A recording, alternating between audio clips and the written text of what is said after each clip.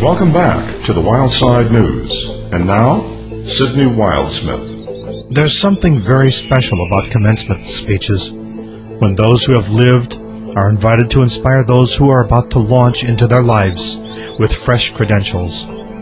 It's a time to reflect and a time to dream. A special group of graduates who armed themselves with MBAs in sustainable business were given a launching lecture by one of nature's strongest advocates. In a moment, the commencement address by Robert Kennedy Jr. to the 2006 graduating class of Presidio College. It's a must-listen. Stay tuned.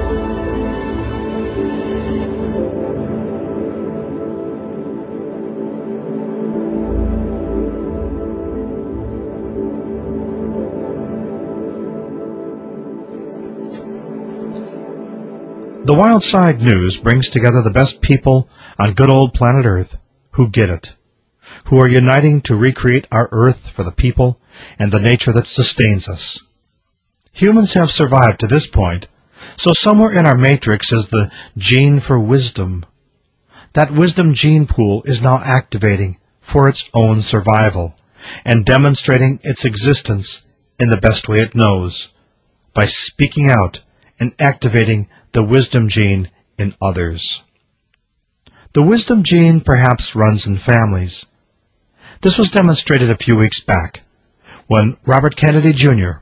addressed the 2006 graduating class of Presidio College in San Francisco, which offers master's degrees in business administration focused on creating sustainable business. Robert Kennedy Jr. just may be one of the most significant voices of the earth. He made that clear in his address to the graduating class. His wisdom rings clear. And now, Robert Kennedy Jr. First of all, I want to congratulate the graduates of Presidio. I'm on the advisory board of Presidio, and I came on the advisory board at the request of Stephen Swig, and I did it because of my admiration for him. And in so many ways, this school is a reflection of his ideals and the way that he lives his own life. And his idealism, his optimism, and his sense that, our nation and our generation are going to be judged. We're going to be judged by future generations. And we're going to be judged not so much based upon the wealth of our citizens or the size of our armies or the throat weight of our weapons or the power of our industries, but rather based on how we care for the least fortunate members of our society, how strong, how vigorously we try to live up to the ideals of our nation, that our nation represents to the rest of the world, and how strongly we avoid the seduction of the notion that we can advance ourselves as a people by leaving our poor brothers and sisters behind or by compromising the environment and the infrastructure that they are going to rely on. And he has preached this gospel from the beginning, that business is not just about making a pile for yourself and, whoever dies with the most stuff wins, but it's about trying to make our communities better. And to me, that's what environmental activism is about. It's not about protecting the fishes and the birds for their own sake.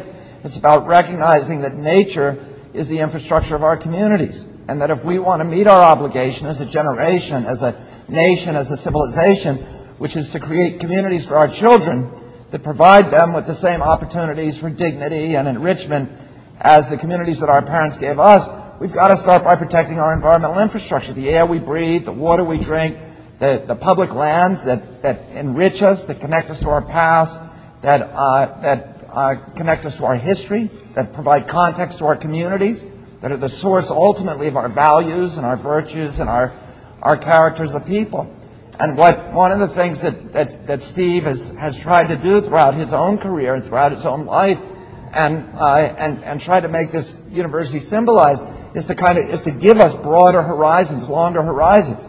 We're driven in this nation and through globalization with shorter and shorter horizons.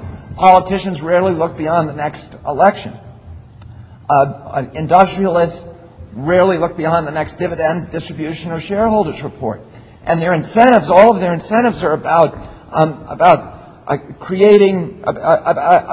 reducing services in order to increase value. And the best way to do that, or increase dividends, or create, or increase services, by reducing costs. And the way to do that most often is by looking for capital that belongs to somebody else to liquidate for cash. Normally that's the capital that belongs to the future generations. And that's what all pollution is. It's a way of stealing from future generations in order to feed the screaming constituents of today.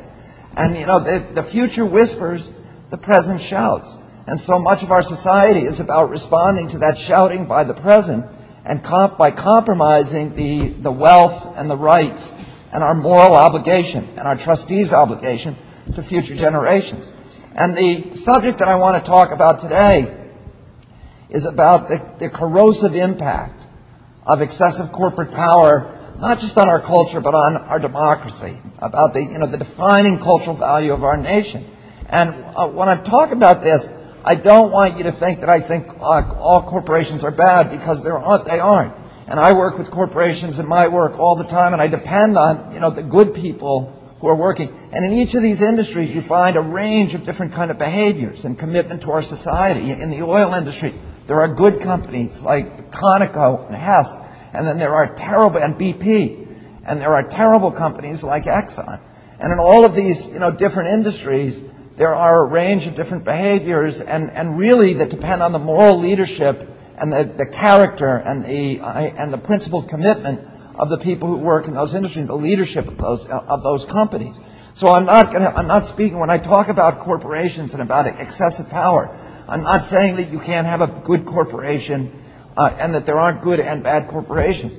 But I'm talking about certain principles that all of us need to understand if we're going to understand the dynamics of globalization and the forces that all of us are going to be dealing with, and you principally as business leaders who want to make a moral statement are going to be up against as you move forward.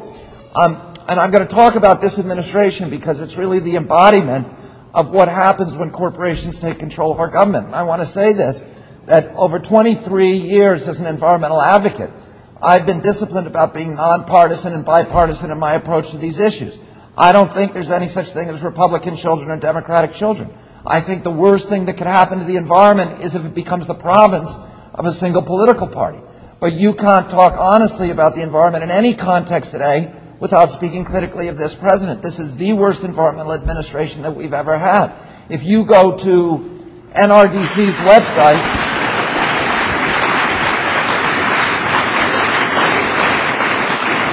the Natural Resource Defense Council, which is one of the groups for which I work, you'll see over 400 major environmental rollbacks listed there that have been promoted or implemented by this administration over the past 6 years as part of a deliberate, concerted effort to eviscerate 30 years of environmental law. It's a stealth attack. The White House has used all kinds of ingenious machinations to conceal its radical agenda from the American public, including Orwellian rhetoric. When they want to destroy the forest, they call it the Healthy Forest Act. When they want to destroy the air, they call it the Clear Skies Bill.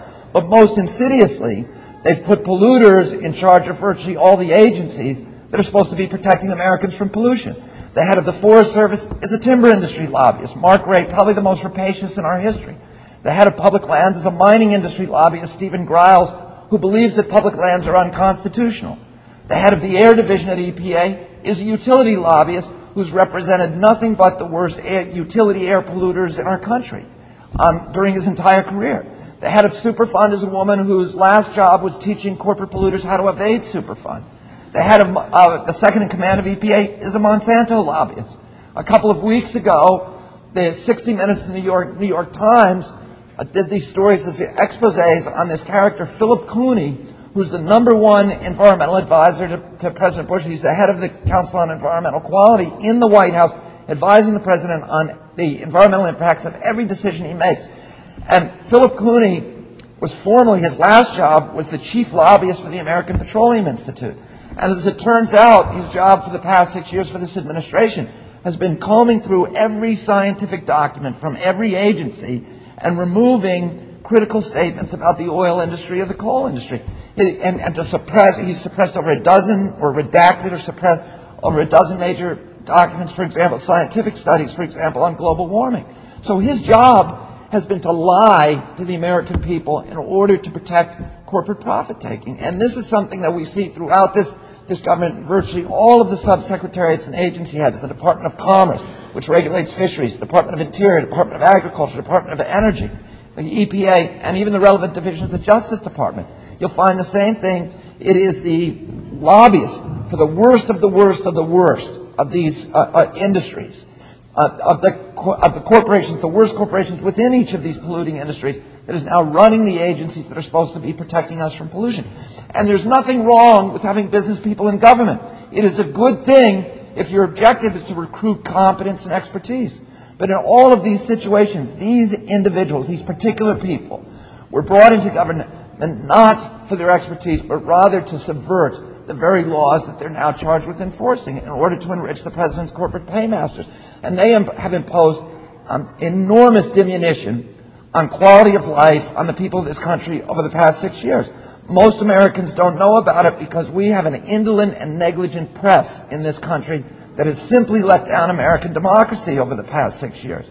And I talked about that issue last night, and a talk that I did at Steve's house about what's happened because of the corporate control of the American press, where 5 companies now control virtually all of our TV, all of our radio, 80% of our newspapers, all of our billboards, most of the internet content providers, and they're no longer giving us news, they're giving us entertainment because it means more profit for them, and we're today the best entertained and the least informed people on the face of the earth. So Americans don't connect the dots between what's happening in the White House and, when they see a kid with asthma, who, they're not making the connection between those policies, or when they can't eat their fish from their local waterway, and the money that was taken for the president, and the rules that were rolled back, and the situations that are getting worse and worse in our day-to-day life. I'll give you just a couple of examples, just from one industry, from coal-burning power plants. I have 3, Mary and I, my wife who's here today, sitting next to Steve's beautiful wife, Mary, both of them married. We have 3 children, 3 sons who have asthma.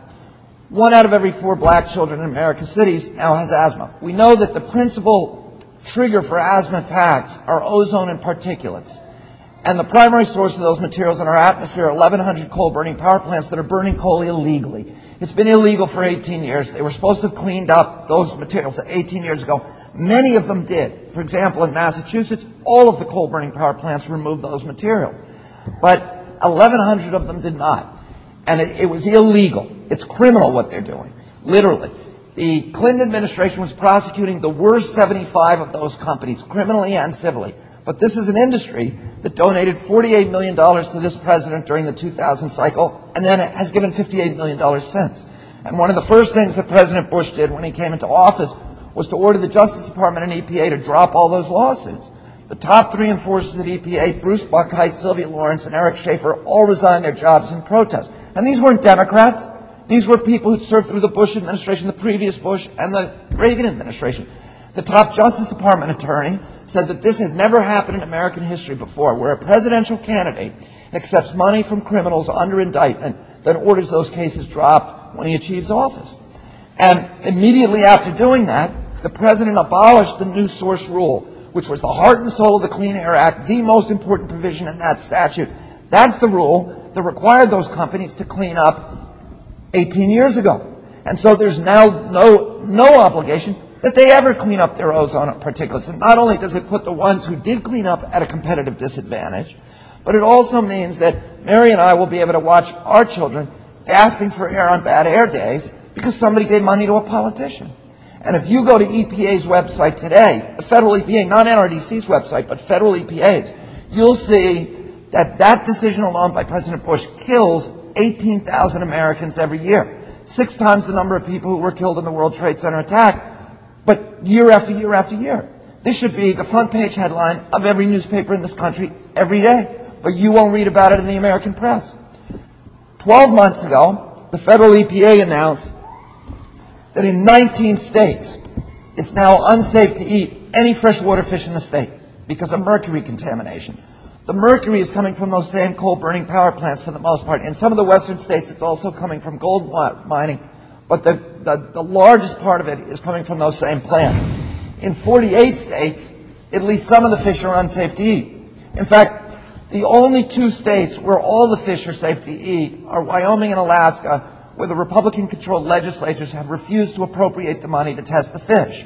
But in all the other states, at least some or most or all, the fish are unsafe to eat. We know a lot about mercury that we didn't know a few years ago. We know, for example, that according to CDC, 1 out of every 6 American women now has so much mercury in her womb that her children are at risk for a grim inventory of diseases: autism, blindness, mental retardation, heart, liver, and kidney disease. I have so much mercury in my body just from eating fish that I had my levels tested recently, and anybody who wants to get their levels tested, send a lock, go to our website, Waterkeeper Alliance, and send us a little lock of your hair, and we'll test your mercury levels and send them back. But I had my levels tested. My levels are 2.5 times what EPA considers safe. I was told by Dr. David Carpenter that a woman with my levels of mercury in her blood would have children with cognitive impairment. And I said to him, thanks. Thank you. I said to him, you mean she might have children with cognitive impairment? He said, no. The science is very certain today. Her children would have some level of permanent neurological injury, brain damage, probably an IQ loss in those kids of about 5 to 7 points at the levels of mercury that I have in my body. Well, today, according to CDC, there are 240,000 children born in this country every year who've been exposed to dangerous levels of mercury in their mother's wombs. President Clinton, recognizing the gravity of this national health epidemic, reclassified mercury as a hazardous pollutant under the Clean Air Act. That triggered a requirement that all of those companies remove 90% of the mercury within 3.5 years. It would have cost them less than 1% of plant revenues to do that. It was a great deal for the American people, but still billions of dollars for that industry. And this is the industry that gave $100 million in contributions to this president. And about 10 weeks ago, the White House announced that it was abolishing the Clinton-era rules and substituting instead rules that were written by utility industry lobbyists that will require the industry to never have to clean up the mercury. And incidentally, the law firm that wrote these new rules is a lobbying firm called Latham & Watkins. And it's the lobbying firm for the worst of the worst of these utilities, criminal enterprises like Southern Company. And the chief lobbyist of that law firm until recently was a man named Jeffrey Homestead, who today is the head of the Air Division at EPA. So he simply allowed his former colleagues to write a law to benefit his clients, and then he made that federal law. And of course we know what's going to happen to him when he leaves that agency. He's going to go right back and cash in. The same thing Philip Cooney did after the 60 Minutes piece drove him out. 2 days later he was hired by Exxon Company. And in fact, he's been working for Exxon Company the whole time. It's just that we've been paying him. But he never stopped working for him, and that's the truth with all of these guys. Mary and I live 2.5 hours south of the Adirondacks, the oldest protected wilderness in the world. It's been protected as forever wild since 1888. We had a right, the American people, to believe that generations of Americans would be able to enjoy those pristine landscapes and lakes unspoiled. But today, 1/5 of the lakes in the Adirondacks is sterilized from acid rain that's coming from those same coal-burning power plants. And this president, having accepted $100 million from that industry, has put the brakes on the statutory requirements that they clean up the sulfur dioxide. And this year, as a direct result of those rollbacks, EPA recently announced that the sulfur dioxide levels in America's air have gone up for the first time since the passage of the Clean Air Act, astronomically, full 4% just in 1 year. 2 years ago, in May, I flew over the coal fields of the Appalachians where this coal is coming from, West Virginia and Kentucky. And I saw something that if the American people could see it, there would be a revolution in this country. We are cutting down the Appalachian Mountains, these historic landscapes where Daniel Boone and Davy Crockett roamed that are so much the source of American culture. And we're cutting them down with these giant machines called drag lines, which are, are the embodiment of what Steve says is happening to America, the liquidization of our landscapes and of our Commonwealth. But these giant machines, one of these machines is 22 stories high. I flew underneath one, in a little Piper Cub. They cost $500 million, and of course they practically dispense with the need for human labor. And that, indeed, is the point. When my father was fighting strip mining in Appalachian back in the 60s, I remember a conversation that I had with him when I was 14 years old, where he said they're not just destroying the environment, but they're permanently impoverishing these communities. because there's no way that they can ever regenerate an economy from these barren moonscapes that are left behind. And he said they're doing it so they can break the unions. And that's exactly what they did. Back when he told me that, there were 140,000 unionized mine workers digging coal out of tunnels in the ground in West Virginia. And today they're taking the same amount of coal out of West Virginia as they were in 1968. But today there's only 11,000 miners doing it, and almost none of them are unionized because the strip industry isn't. So these big corporations, Massey Coal and Peabody Coal, all the profit is flowing out of West Virginia up to Wall Street, and their CEOs live on Park Avenue and Fifth Avenue, respectively, and none of it is staying in West Virginia, which is being liquidated to make them rich. And this, and it's all illegal. You're using these giant machines and 2,500 tons of dynamite that are exploded every day in West Virginia, a Hiroshima bomb every week. We are blowing the tops off the mountains to get at the coal seams beneath. And then they take the rock and debris and rubble with these giant machines and scrape them into the adjacent river valley. They have buried 1,200 miles of America's rivers and streams. By the time this president leaves office, they will have flattened an area of the Appalachians the size of Delaware. It's all illegal. You cannot, in the United States, take rock and debris and rubble and dump it into a waterway without a Clean Water Act permit, and you can never get a permit to do such a thing. So we sued them. And we sued them in front of a conservative Republican federal judge, Charles Hayden, in West Virginia, and Judge Hayden said the same thing I said. He said it's all illegal, it's been illegal since day one, and he enjoined all mountaintop mining.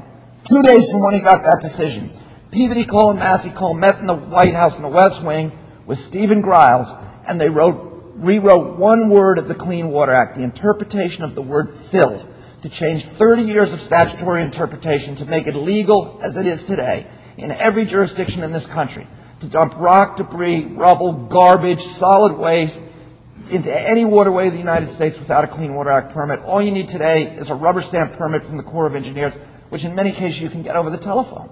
So this is what we are fighting today. It is not just the destruction of our environment, it is the subversion of our democracy. And the polluting industries and their indentured servants in the political process have been very adept over the past couple of decades about characterizing or marginalizing environmentalists as radicals or tree huggers, or as I heard the other day, pagans who worship trees and sacrifice people. But there's nothing radical about the idea of clean air and clean water for our children. And we are not protecting the environment for the sake of the fishes and the birds. We're doing it for our own sake, because we recognize that it is the infrastructure of our communities. And if you talk to these people on Capitol Hill who are promoting these kind of rollbacks and ask them, why are you doing this? What they invariably say is, well, the time has come in our nation's history where we have to choose now between economic prosperity on the one hand and environmental protection on the other. And that is a false choice. In 100% of the situations, good environmental policy is identical to good economic policy. If we want to measure our economy, and this is how we ought to be measuring it, based upon how it produces jobs and the dignity of jobs over the generations, over the long term, and how it preserves the value of the assets of our communities. If, on the other hand, we want to do what they've been urging us to do on Capitol Hill, which is to treat the planet as if it were a business in liquidation, convert our natural resources to cash as quickly as possible, have a few years of pollution-based prosperity, we can generate an instantaneous cash flow and the illusion of a prosperous economy, but our children are going to pay for our joyride. And they're going to pay for it with denuded landscapes and poor health and huge cleanup costs that are going to amplify over time and that they will never be able to pay. Environmental injury is deficit spending. It's a way of loading the costs of our generation's prosperity onto the backs of our children. And one of the things that I've done pretty persistently over the past 10 years is to constantly go around and confront this argument that an investment in our environment is a diminishment of our nation's wealth. It doesn't diminish our wealth. It's an investment in infrastructure. The same as investing in telecommunications and road construction. It's an investment we have to make if we're going to ensure the economic vitality of our generation and the next generation. And all this word sustainability, all that word means is that God wants us to use the things that we've been given, the bounties of the earth, to enrich ourselves, to improve our quality of life, to serve others. But we can't use them up. We can't sell the farm piece by piece in order to pay for the groceries. We can't drain the pond to catch the fish. We can't cut down the mountain to get at the coal. We can live off the interest, we can't go into the Capitol. That belongs to our children. And we have a trustee's obligation to the next generation. And what we do as environmentalists is we're emissaries for the future generations. We amplify those voices, and give them a bullhorn to allow those future generations to participate in the political dialogue from which they're otherwise excluded. And I want to say, one thing is that there's no stronger advocate for free market capitalism than myself. I believe that the free market is the most efficient and democratic way to distribute the goods of the land. And the best thing that could happen to the environment is if we had true free market capitalism in this country. Because the free market encourages efficiency. And efficiency means the elimination of waste. And pollution is waste. And a free market also would encourage us to properly value our natural resources. And it's the undervaluation of those resources that causes us to use them wastefully. But in a true free market economy, you can't make yourself rich without making your neighbors rich and without enriching your community. But what polluters do is they make themselves rich by making everybody else poor. They raise standards of living for themselves by lowering quality of life for everybody else. And they do that by escaping the discipline of the free market. You show me a polluter, I'll show you a subsidy. I'll show you a fat cat using political clout to escape the discipline of the free market and force the public to pay his production costs. That's what all pollution is. All of it. And, corporations are externalizing machines. They're constantly looking for ways to get somebody else to pay their cost of production. And one of the easiest ways to do that is through pollution, because you're just shifting your cleanup costs to the public.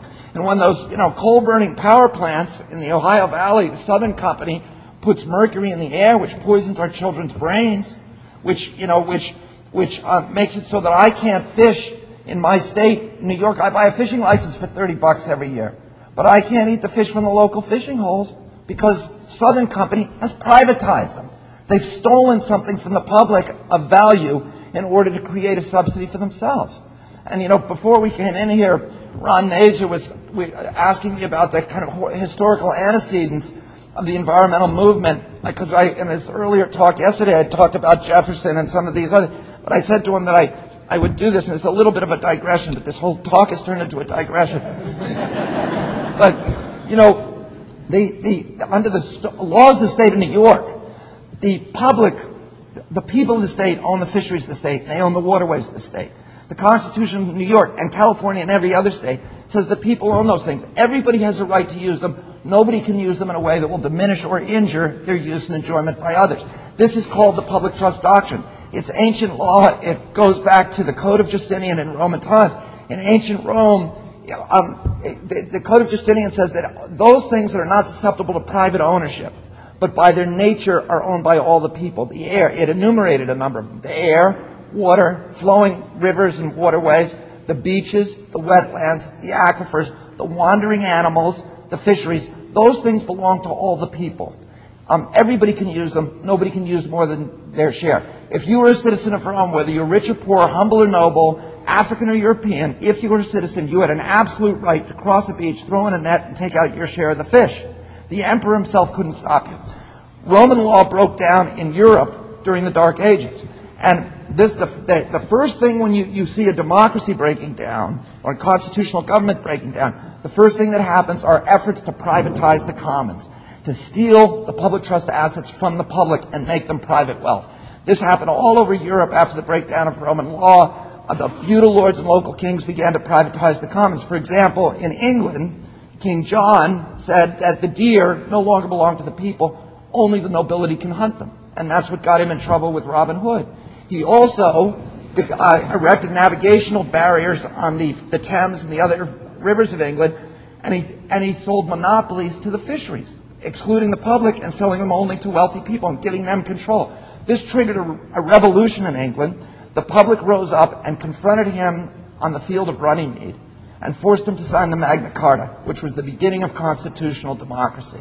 And the Magna Carta is the genesis for all of our Bill of Rights, but it also has additional chapters on free access to fisheries and navigable waters and the other public trust doctrines. Those rights descended to the people of the state when we had them in our country. So this is the commons. It belongs to the public. But what industry tries to do is get itself a subsidy by privatizing those things, by stealing them from the public. We no longer own the fish in New York State. The Southern Company now owns them.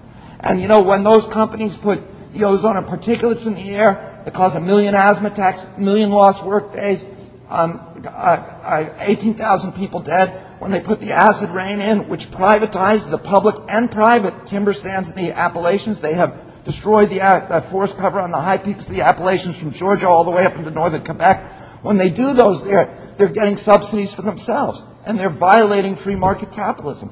And what all of the federal environmental laws were intended to do, there were 28 laws passed after Earth Day 1970, and all of them are intended to restore free market capitalism in America by forcing actors in the marketplace to pay the true cost of bringing their product to market. And what we do in the Riverkeeper movement, the Waterkeeper movement, where we have patrol boats now on 160 rivers and each one is sue polluters, we don't even consider ourselves environmentalists anymore. We're free marketeers. We go out into the marketplace and we catch the cheaters, the polluters, and we say to them, we're going to force you to internalize your costs the same way that you internalize your profits.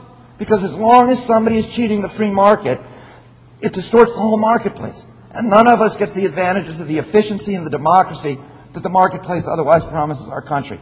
And what we need to understand as Americans is that there is a huge difference between free market capitalism, which democratizes society, which makes us more efficient and prosperous, and the kind of corporate crony capitalism which has been embraced by this White House, which is as antithetical to democracy, efficiency, and prosperity in America as it is in Nigeria. Now, there's nothing wrong with corporations. They are a good thing. I own a corporation. And they encourage us to assemble wealth, to take risks, create jobs, etc. They drive our economy, and they're absolutely vital for that. But they should not be running our government. And the reason they shouldn't be running our government is because they don't want the same things for America that we want. Corporations do not want free markets. They do not want democracy. They want profits. And oftentimes, the best way for them to get profits is to use our campaign finance system, which is just a system of legalized bribery, to get a hold of a public official, then use that public official to help them dismantle the marketplace and give them a competitive edge or monopoly control, or to allow them to privatize the commons, to steal from the public treasury. That's how we created them. There's nothing wrong with that. It's just that we would be nuts to let them anywhere near our government, because they don't want. They're just going to use it to make their profits bigger. That's how we created them. We set them up to do. So that's why, from the beginning of our national history, our most visionary leadership has warned the American people against the domination by corporate power. And this White House has been really skillful at convincing the American people and a gullible press that the big threat to American democracy is big government. Okay. And big government is a threat, and now we know that more than ever with the wiretaps and the torture and the jails and all this no habeas corpus. It is definitely a threat to democracy, but it's dwarfed by the threat of excessive corporate power, and that's why our greatest leaders in our history, Republicans and Democrats, have been warning Americans, don't go there. Teddy Roosevelt, a Republican, said that America would never be destroyed by a foreign enemy, but he warned that our democratic institutions would be destroyed by malefactors of great wealth who would subvert them from within. Dwight Eisenhower, a Republican, said during his most famous speech ever, he warned Americans against the domination by the military-industrial complex. Abraham Lincoln, the greatest Republican in our history, said during the height of the Civil War in 1863, I have the South in front of me and I have the bankers behind me. And for my country, I fear the bankers more. And Franklin Roosevelt said during World War II that the domination of government by corporate power is, quote, the essence of fascism. And Benito Mussolini, who had an insider's view of that process, said essentially the same thing. He complained that fascism should not be called fascism. It should be called corporatism, because it was the merger of state and corporate power. And what we have to understand in this country is that the domination of business by government is called communism. The domination of government by business is called fascism. And what our job is to walk that narrow trail in between, which is free market capitalism and democracy, and keep big government at bay with our right hand and excessive corporate power at bay with our left. And in order to do that, we need a vigorous, aggressive, well-informed public that understands all the different milestones on the path to tyranny, and we need an independent and aggressive press that is willing to stand up and speak truth to power. And we no longer have that in the United States of America, because that has been stolen from us by excessive corporate power. So, I'll say one other thing, which is that we're protecting the environment not for the sake of the fishes and the birds, but for our own sake. And, we recognize that nature enriches us. It enriches us economically, yes. It's the base of our economy, and we ignore that at our peril. But it also enriches us aesthetically and recreationally and culturally and historically and spiritually. And human beings have other appetites besides money. And if we don't feed them, we're not going to grow up. We're not going to become the kind of beings that our Creator intended us to become. When we destroy nature, we diminish ourselves. We impoverish our children. We're not fighting to preserve those ancient forests in the Pacific Northwest, as Rush Limbaugh says, for the sake of a spotted owl. We're preserving those forests because we believe the trees have more value to humanity's standing than they would have if we cut them down.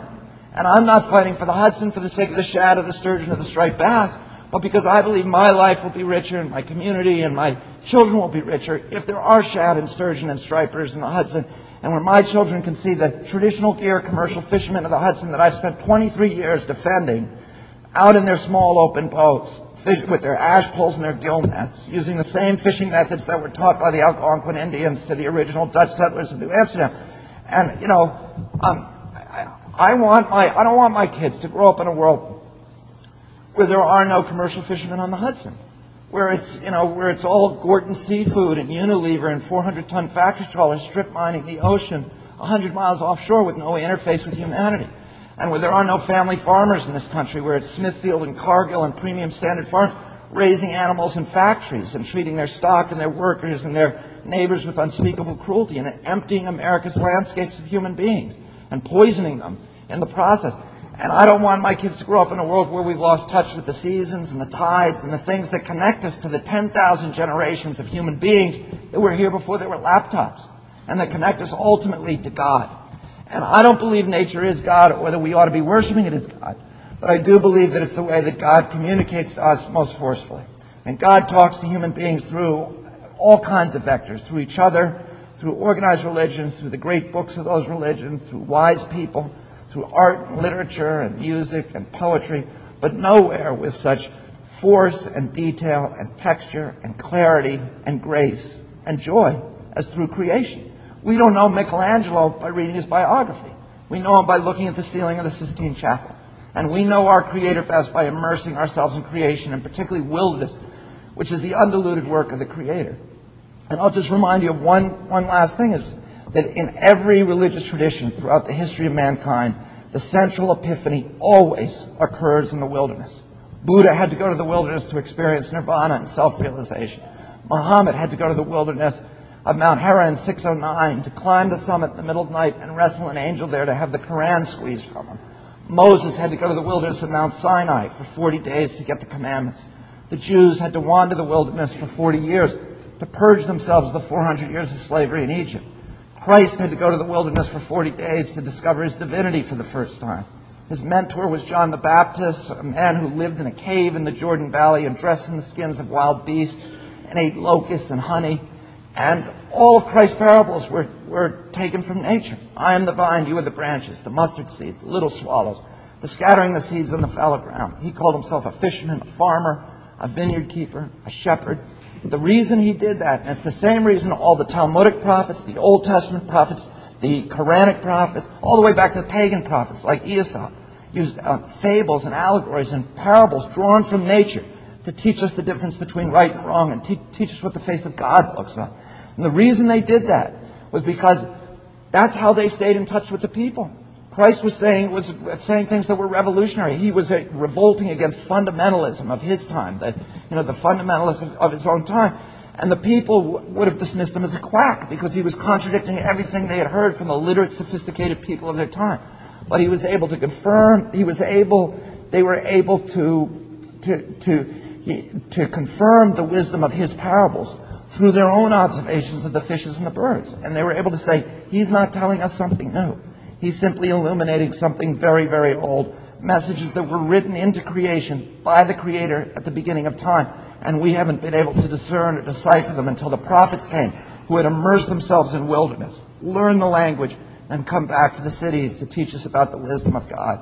And, this is where our values come from, our most fundamental values of community and morality. And, when we destroy these, we're not just destroying an economic resource, and we are doing that. The economy is a wholly owned subsidiary of the environment. But we're destroying a broader resource that goes to our humanity. And when we do that, we lose at some point. We'll lose our ability to be humane, and God help us all. So the things that are being taught in this school, the lessons that you've learned here, the methods of going out and making capitalism work for our society, rather than for a few wealthy individuals who are going to go into those gated communities and live isolated, privileged lives, divorced from the rest of us and divorced from the horrible, horrible reality that they have created for the rest of humanity. And I welcome you to the battleground, and I will see you on the barricades. Thank you very much.